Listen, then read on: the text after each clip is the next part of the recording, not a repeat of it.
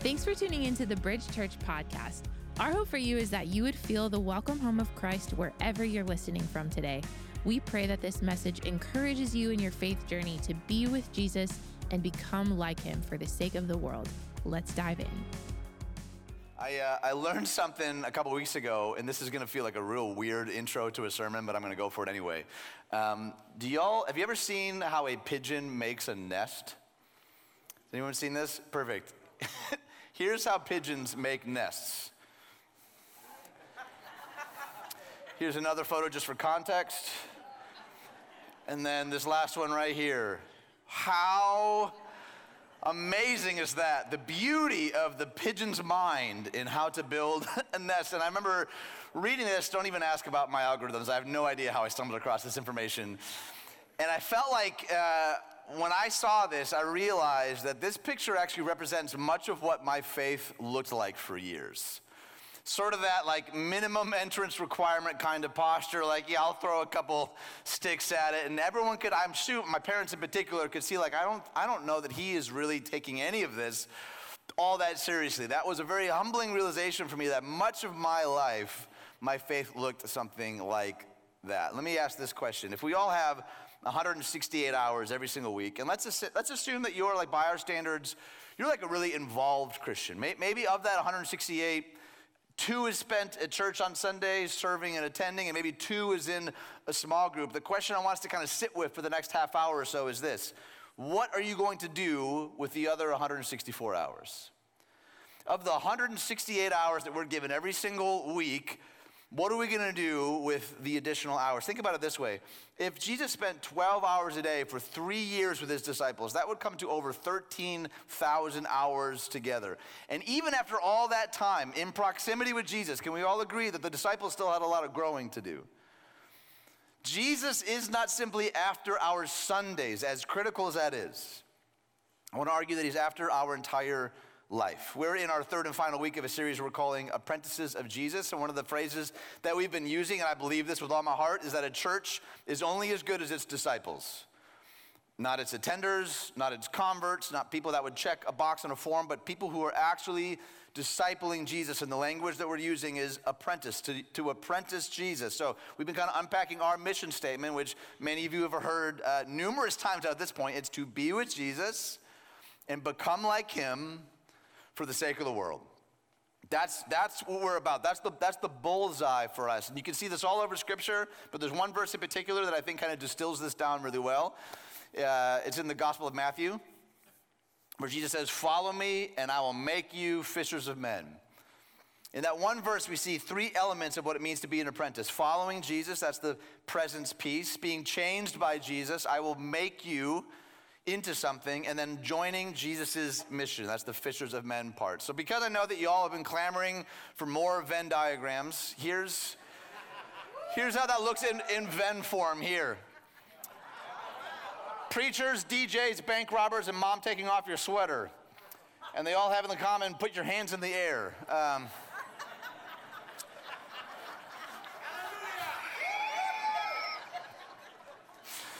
This is what happens when I write sermons too late at night, by the way. I think this will be hilarious and whatever. No, here's how it shows up in Venn form. We have presence, formation, and mission. And what we talked a little bit about last week was what happens when only 2 of the 3 are emphasized. We can end up with the holy huddle, burnout, or the immature activist. And I wanted to kind of briefly unpack. My buddy Glenn wrote a book called Resilient Pastor, and he explains a little bit about what happens when only 1 of the 3 is emphasized on a Sunday morning. So that A there is about apprenticeship to Jesus. This is about our lives. But in a Sunday morning in particular, here's some of the deficiencies we see when only 1 of the 3 is emphasized. If it's all about presence, he would use the word encounter. Services are immersive. The staff are performers. The church is consumers. And the temptation is to fabricate an experience, to try to like stir up emotions so it feels like, oh, I'm in the presence of God.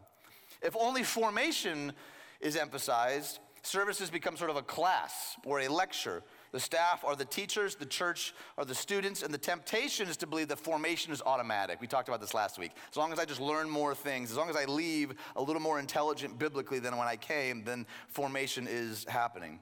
If only mission is emphasized, services become a bit of a showroom. And the staff become salesmen. And the church becomes the marketing team. And the temptation is to justify ungodly means for godly ends. And so you can see why all three of those are important in apprenticeship to Jesus. And we'll each have kind of our own proclivities, but the bullseye is the apprenticeship to Jesus. Today we want to talk about that last one, which is mission, but in the context of the previous 2 weeks, presence and formation. We would do well to remember this. Jesus says, "Come to me," before he says, "Go for me." We've got to remember that. He says, "Come be with me," before he ever sends us out on mission. And that order, I think, is incredibly important. Here's why. We cannot share the love of God until we've been transformed by the love of God. So many of us have been trying really hard, I think, with good intentions to do all of the sharing and have not yet actually been transformed. And the irony is that actually in the sharing, we continue to be transformed, but we cannot share the love of God to the world until we have been transformed by the love of God. Think about it this way. Did you know that more than 50% of Jesus' miracles were interruptions? Like the things that we make flannel graphs out of in VeggieTale episodes, like the things that we hold up, like this is like the main anchor points of the ministry of Jesus. More than 50% of them were interruptions. This is why the be and become piece is so important. Because if we're not intimately connected to the vine, being transformed into Christ-likeness, we will not know how to respond when the interruptions come, and they will come. One of the things that keeps me up at night as a pastor is how many opportunities God has placed right under our noses that we miss because we're too distracted, or we're connected to something other than him. And here's what I've found to be true. The more transformed we are, the more burdened for God's world we become. The more transformation God does in our heart should not lead to how jaded we become toward the world, or how we sort of throw up our hands in protest. Or we say, not really the more transformed we are into the likeness of Christ, the more burdened we will become for a world so desperately in need of hope and healing. This is the language of mission. The key text on that is Matthew chapter 28. Many of you will know it already. Matthew 28, verse 18. Then Jesus came to them and said, this is post-resurrection, by the way, that's really important. The friend and Messiah and Rabbi was just raised from the dead. And he says, all authority in heaven and on earth has been given to me. Therefore, go and make what? Disciples of all nations, not just your little corner of the world, baptizing them in the name of the Father and the Son and the Holy Spirit, and teaching them to, what's the word? Obey, not just know about or memorize, but to obey everything I have commanded you. And then a promise, surely I am with you always to the very end of the age. So what I love is that I imagine the disciples hearing this were still probably trying to wrap their heads around what actually happened. And so post-resurrection, Jesus makes this really profound declaration. All authority is mine. There's no authority that you can think of or that you will encounter that is above me. All authority is mine. And the very next thing he says, I think, is really key. After he establishes all authority is mine, now go. He doesn't say, hey, go because like this is the right thing to do, or I have this really clever idea, or I think this philosophy is really going to take. Jesus is raised from the grave and says, in light of that, go. Go and make disciples. Go teach them to obey everything that I have already shown you. Now, it's been said, I think it's right, and commentators have asserted now for decades that the word there, go, is actually maybe better translated, in your going. In your going, do these things. It's not just simply about like a one-off trip or a one-off experience or a one-off event or whatever that is. It's in your going, live this kind of way. I would say it this way. Mission isn't something we add to our life. It is our life. What I don't want you to hear in the next couple of minutes together is like, great, now there's one more thing I have to like add to an already jam-packed schedule. Especially during Christmas, a lot of us feel that. Like, oh man, he's going to ask me to do one more thing. Mission is not about adding more to our life. It is our life. It's less about addition and more about integration. And the thing that's really sobering is that we're all living on mission for someone or something already. Right? That's already happening. Put a little more snarkily, I would say this. You are always sharing your faith whether you intend to or not. Whatever you believe in, wherever your faith is actually anchored, you're sharing it by the way you spend your time and your money, the things you talk about, the things you post, the things you share. We're always sharing our faith whether we intend to or not. What faith are you sharing with your life? Here's the sobering truth. A couple years ago, Barna Research Group was asked this question. They were asking a group of Christians about the Great Commission, and they said, have you heard of the Great Commission? Here's what they found. 51% said no. Nope, never heard of it. 6% said unsure. It rings a bell. And then 25% said yes, but I can't explain it. That comes to what, 82%? The mission that Jesus gave the church. 82% were like, I'm fuzzy at best on that. I've heard it said that Jesus' last words should be our first priority. This is what he says right before his ascension. Go, make disciples, baptize, teach them to obey. And yet we found ourselves in a place that I think is slightly, if not very troubling. Around the same time, Gallup did a poll, and I found this fascinating. 76% of Americans said they were Christian, and 8% said they were following Jesus. Jesus did not offer such a category. Yeah, no, I'm a Christian, meaning what? I believe Christian things. I've checked a box. My intellectual assent is towards Jesus. 8% said they were actually following Jesus. For example, the purpose of a car is not to fill it with gas, right?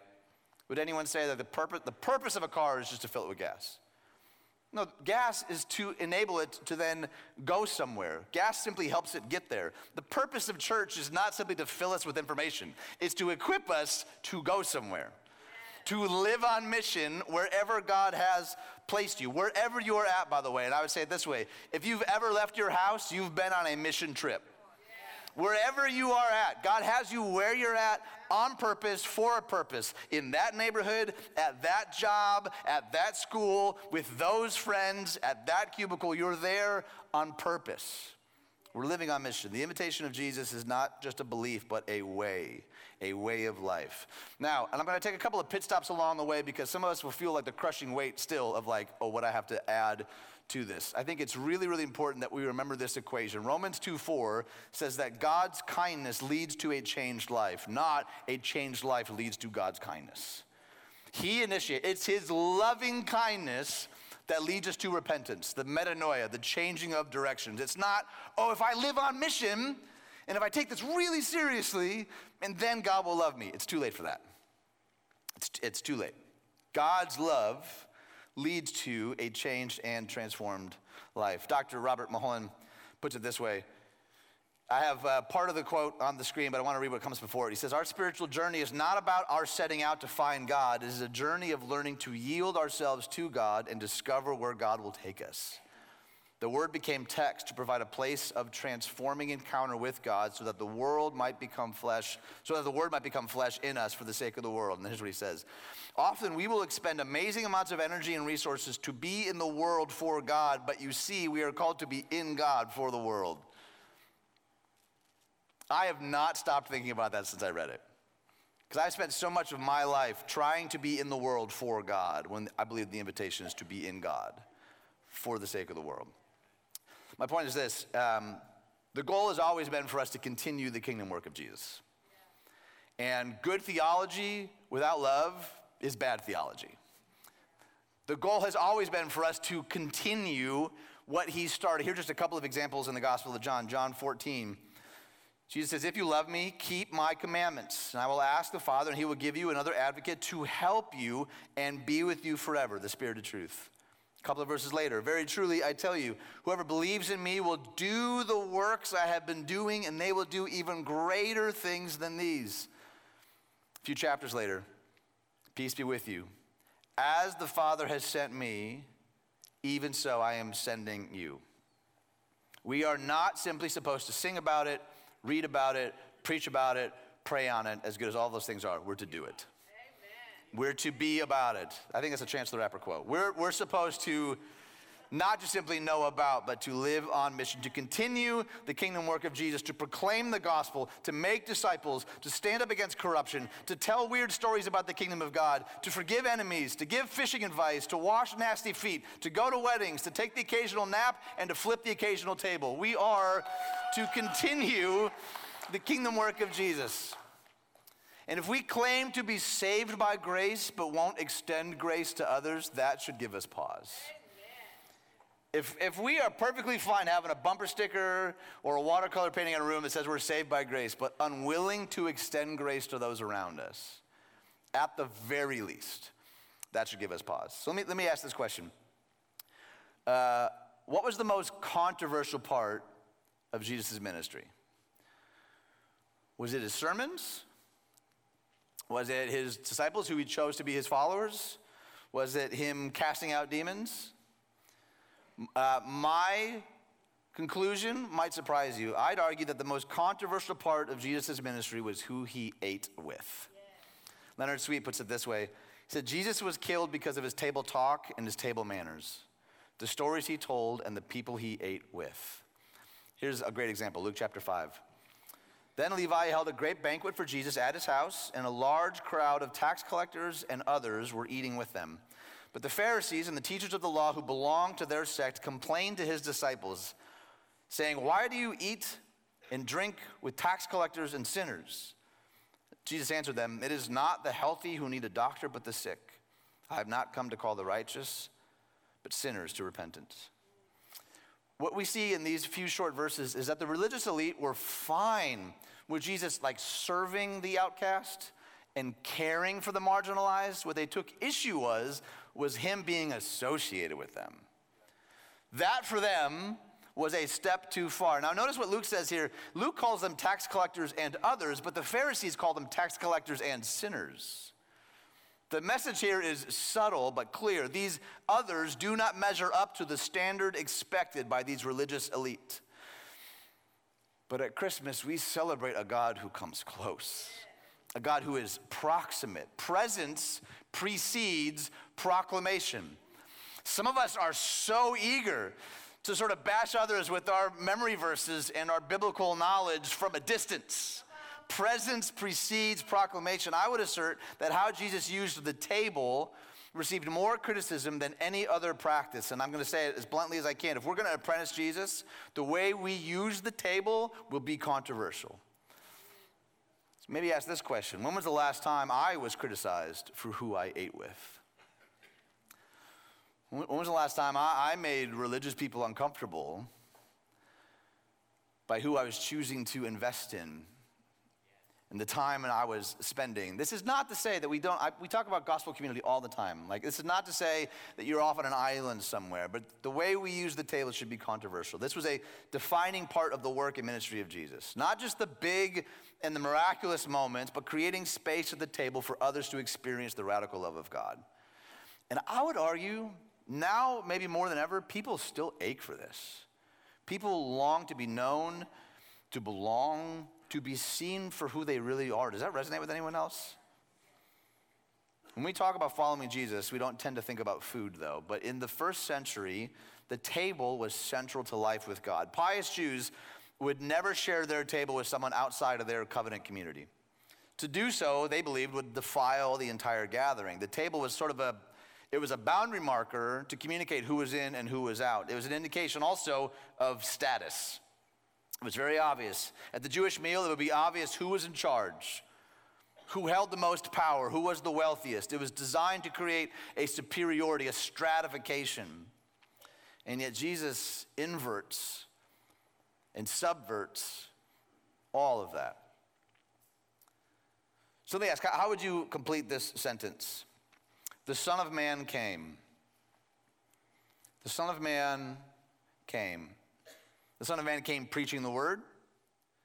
The Son of Man came performing miracles. The Son of Man came to die on a cross.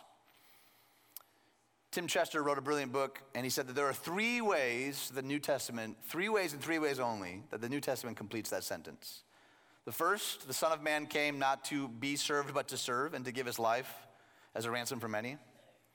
The Son of Man came to seek and to save the lost. And then third, the Son of Man has come eating and drinking. The first 2 are statements of purpose, and the third is a statement of method. What did he came to do? To serve and to seek and save the lost. How did he do it? Eating and drinking. In fact, in the Gospel of Luke, Jesus is either at a meal, leaving a meal, going to a meal, or making a meal. In Luke 5, when they asked Jesus why he was doing what he was doing, he revealed the strategy for his rescue mission. Now, the phrase here, son of David, is Daniel's label for one who would come before God to receive authority over the nations. And now Jesus, the Son of Man, has come. But what does that mean? Does he come with an army of angels? Does he come with clouds of heaven? Does he come with a blaze of glory? Does he come with a megaphone shouting from a platform? No, Luke tells us that he comes eating and drinking. Jews of that day would not have answered that question that way. They would have said the Son of Man will come to vindicate the righteous and defeat God's enemies. They did not expect him to come to seek and save the lost. They would have said that the Son of Man came in glory and in power. They would not have said he comes eating and drinking. In the first century, maybe even more so than today, having a meal was an act of intimacy and belonging. Dr. Mark Moore says it this way. He says, in a sense, Jesus' subversive message was embodied in his table fellowship. He used meals as a fulcrum for social reconstruction. Truly, Jesus turned these tables into pulpits and used them to reconfigure his world. Now, I'll say this, and we'll talk a whole lot more about this in the new year. Jesus isn't also just a good hang, by the way. Like, that's not the takeaway, like, have more meals.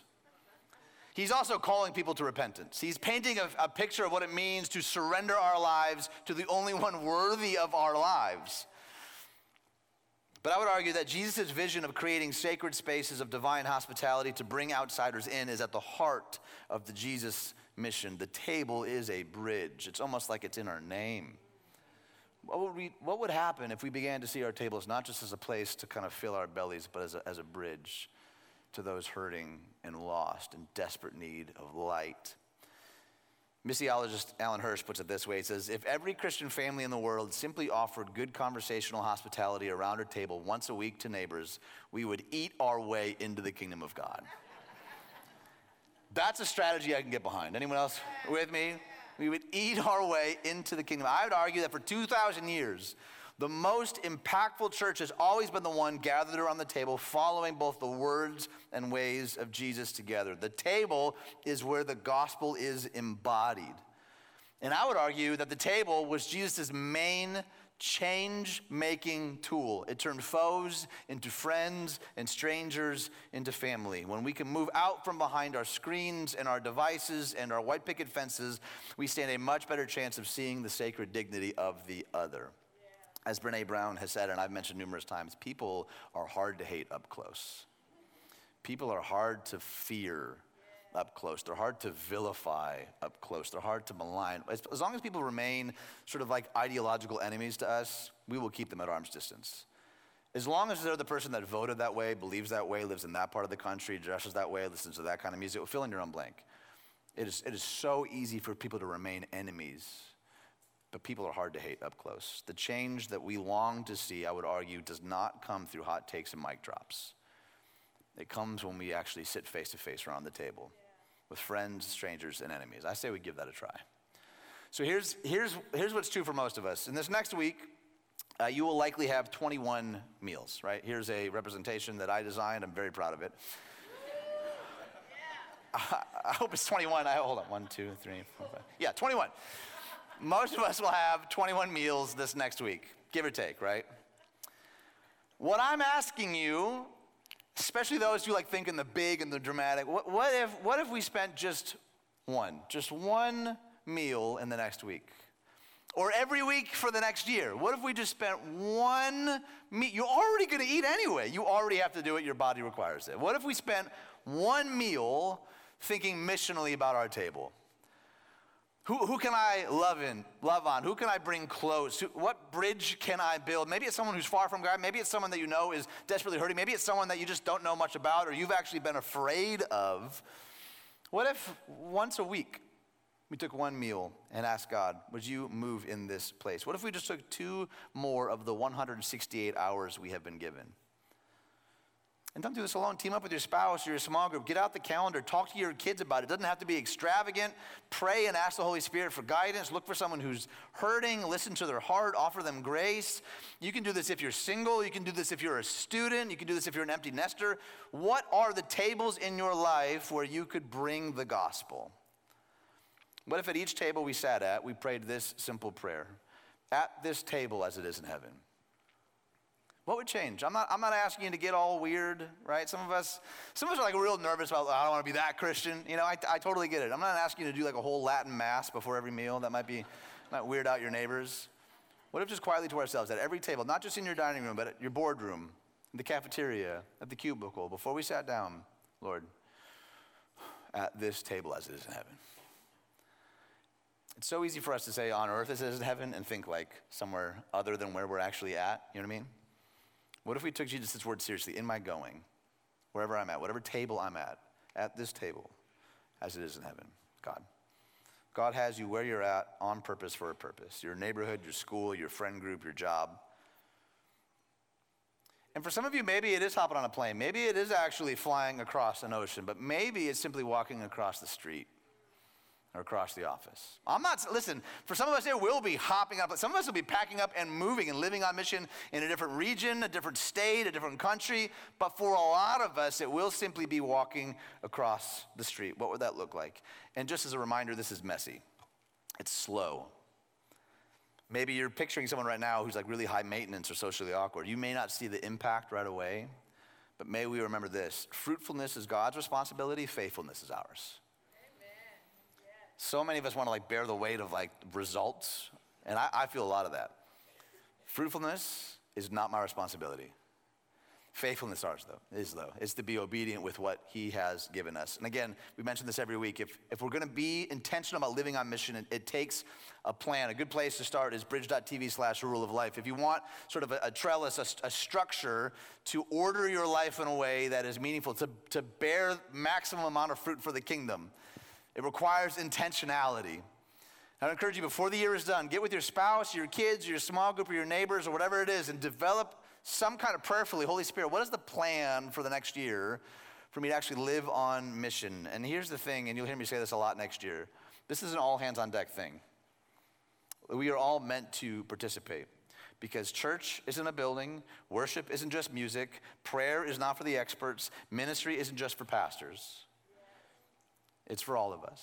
We won't change the world by simply going to church. We'll change it by being the church. Wherever God has you, whatever that context looks like, let's set tables so that everyone can meet Jesus, because the real feast is not whatever meal you offer or a cup of coffee. It's him. The real feast is Jesus. I love what the prophet Isaiah wrote.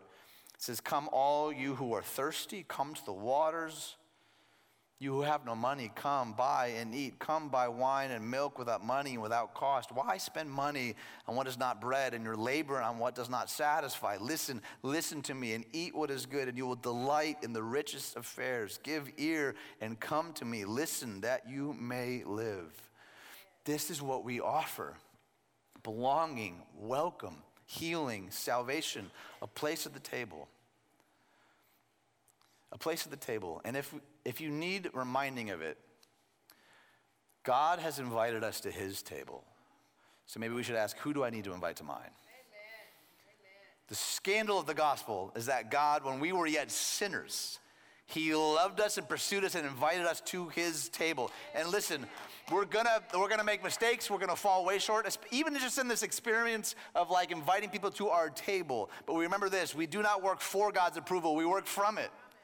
We don't do these things to impress him, to earn his favor and affection. We do it because in Christ Jesus, we already have it. We don't work for it, we work from it. Just to kind of put a bow on it, just so that we're all clear, our strategy as a church is not my sermons. Our strategy is not our music, or our programs, or our ministry, or our buildings, or our websites, all that. Our strategy is you. It's the community of God, the people of God, his bride, his church, by the power of the Holy Spirit, thinking missionally about every table that we sit at. How do we invite the kingdom of God to this moment? God, at this table as it is in heaven. To think missionally about one meal in your neighborhood, in your industry, to experience the beauty and the power of Jesus. You are our strategy, and the table is our method. And it may seem small, it may seem insignificant, I think that the humble table is the vehicle by which God can change the world. I'll wrap with this story. There's a story that I heard about just a couple weeks ago about a guy named Dashrath Manjhi, affectionately known as the Mountain Man. And on January 14th, 1929, Joshua was born into the Masaras, which was the lowest possible caste system in Indian society. And while bringing her husband food and water along the steep mountainous terrain, his wife, Falguni Devi, slipped. When a villager notified Manji of the incident, he ran off to find her at the bottom of a cliff. But the clinic was miles away, and too much time had passed to save her life. And so in an effort to prevent such tragedies from happening again, he boldly vowed to carve out a path through the mountain. And for 22 years, Manji worked to make a safer road through the mountains. He burned firewood on the rocky terrain and splashed the heated surface with water to chisel away at the cracked boulders and turn them into rubble. When a drought struck their town, Manji's family moved to another city, yet he continued to carve the 30-foot wide path. He plowed fields to earn money during the day and resumed his chiseling project at night. Manji was able to finally complete the path in 1982. It was 360 feet long and changed the lives of local villagers. The 35 miles they previously had to walk in order to reach the next community were now cut down to just 10, and nobody had to fear dying along the journey. Small acts every single day to help people find healing. It's no surprise to me that the word hospital and hospitality both come from the same word, because they both lead to healing. And for those of us who want to kind of give our lives to some kind of big, dramatic, I think that's noble. What if we started with the table? Small acts to chisel away at the mountain in people's hearts to get them to Jesus. And it might take decades. It might take longer. Is it possible, though, that God wants to include us? And I want you to notice how the Great Commission begins. I didn't read this verse earlier. But in Matthew 28, verse 17, it says, when they saw him, they worshiped him, but some doubted. I love that that's included, because Jesus doesn't even seem to skip a beat. It says they saw him, they worshiped him, but some doubted. And Jesus came to them and said, great, all authority is mine. Some doubted. Some maybe like you today, you're like, is this really going to work? Like, could that really make any kind of meaningful difference in my neighborhood, in my job, in my family? And even in our doubts, Jesus reminds us, listen, the authority's not yours. The power's not yours. It's mine. I think he bookends it on purpose. All authority is mine, and surely I am with you always, to the very end of the age, which is going to be longer than our life on planet Earth, by the way. As I'm with you. The power is not yours. The Great Commission begins with some doubted, and Jesus says, good, go anyway. Go anyway. Jesus did not give us the Holy Spirit so we could sit on the sidelines and wait for someone else to do something. He put his Spirit in us to push back darkness wherever we find it, wherever we see it. I say, I vote, let's push back some darkness. Thanks so much for joining us. And for those of you who support our mission, thank you for your joyful generosity. It's because you give that we're able to see lives changed forever by the gospel. You can click the link in the description of this episode to give now, or go to bridge.tv for more information about our church. We believe the gospel is good news worth sharing. So if you enjoyed this podcast, feel free to subscribe and share this episode with family and friends on social media. You can also tag us at Bridge Church TN. Thanks again for listening.